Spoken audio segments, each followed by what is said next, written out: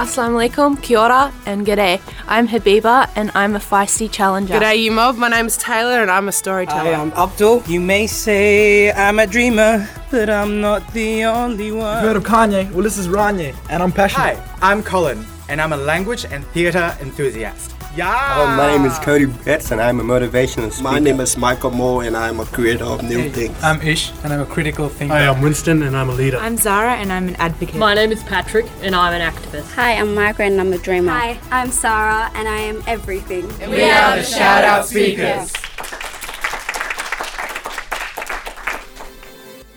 Welcome to the Shout Out Speakers podcast, a podcast celebrating the voices of all young people in Australia.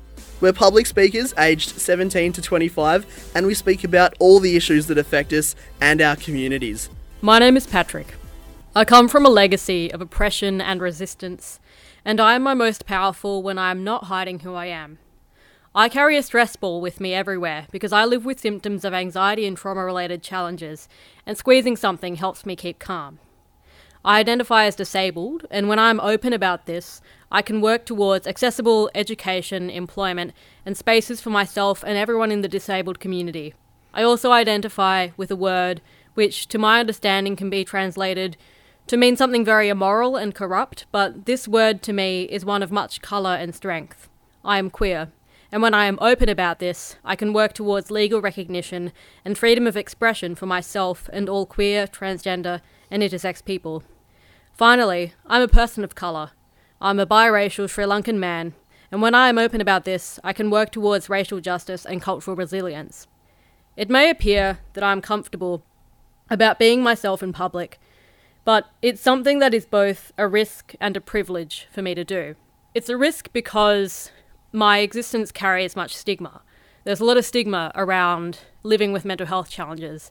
Not too long ago, if I were alive, I would be living in an asylum. I wouldn't have the same opportunities to education and employment as I have today, even though I do still have struggles with that.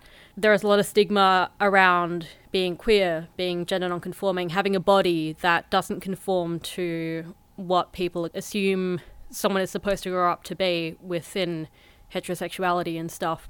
And as a person of colour, I find that when I start talking to people about racism, or when I try and talk to people about cultural identity in Australia, that can be very difficult for people to talk about, for white people especially, to come to terms with their understandings of the history of racism in this country and stuff like that, and the history of colonisation. But I find when I'm able to be myself, it's something that I really have to push myself to do, and it's something that is definitely a process, and it's something that takes time. During the postal survey for marriage equality that happened last year, I was in this period where I wasn't able to present femininely. I wasn't able to wear dresses or makeup or anything that I did enjoy wearing. I felt like I had to completely hide who I was.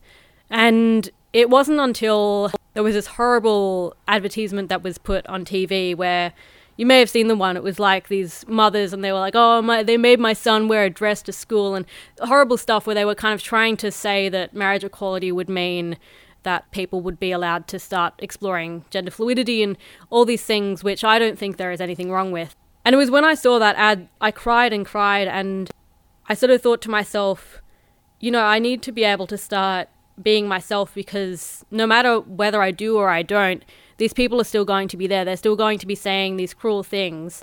If I'm not open about my mental health, people will still have all this stigma. If I'm not open about racism, people will still have all this prejudice towards people of colour. So after I watched that advertisement, the very next day I wore a skirt to TAFE, and it was the first time I'd done that for a very long time. And I think there's a lot of power that day when I was able to be myself and be unapologetic about that. When people see you, there is a risk that, yes, they will judge you, yes, they will treat you differently, but that's something that you either choose to stay in the shadows or risk that, and that safety is never a guarantee for any of us. But if you risk that, you then are able to pass that power on, and for people to challenge stereotypes, to challenge their perceptions of people who are like me. Thank you.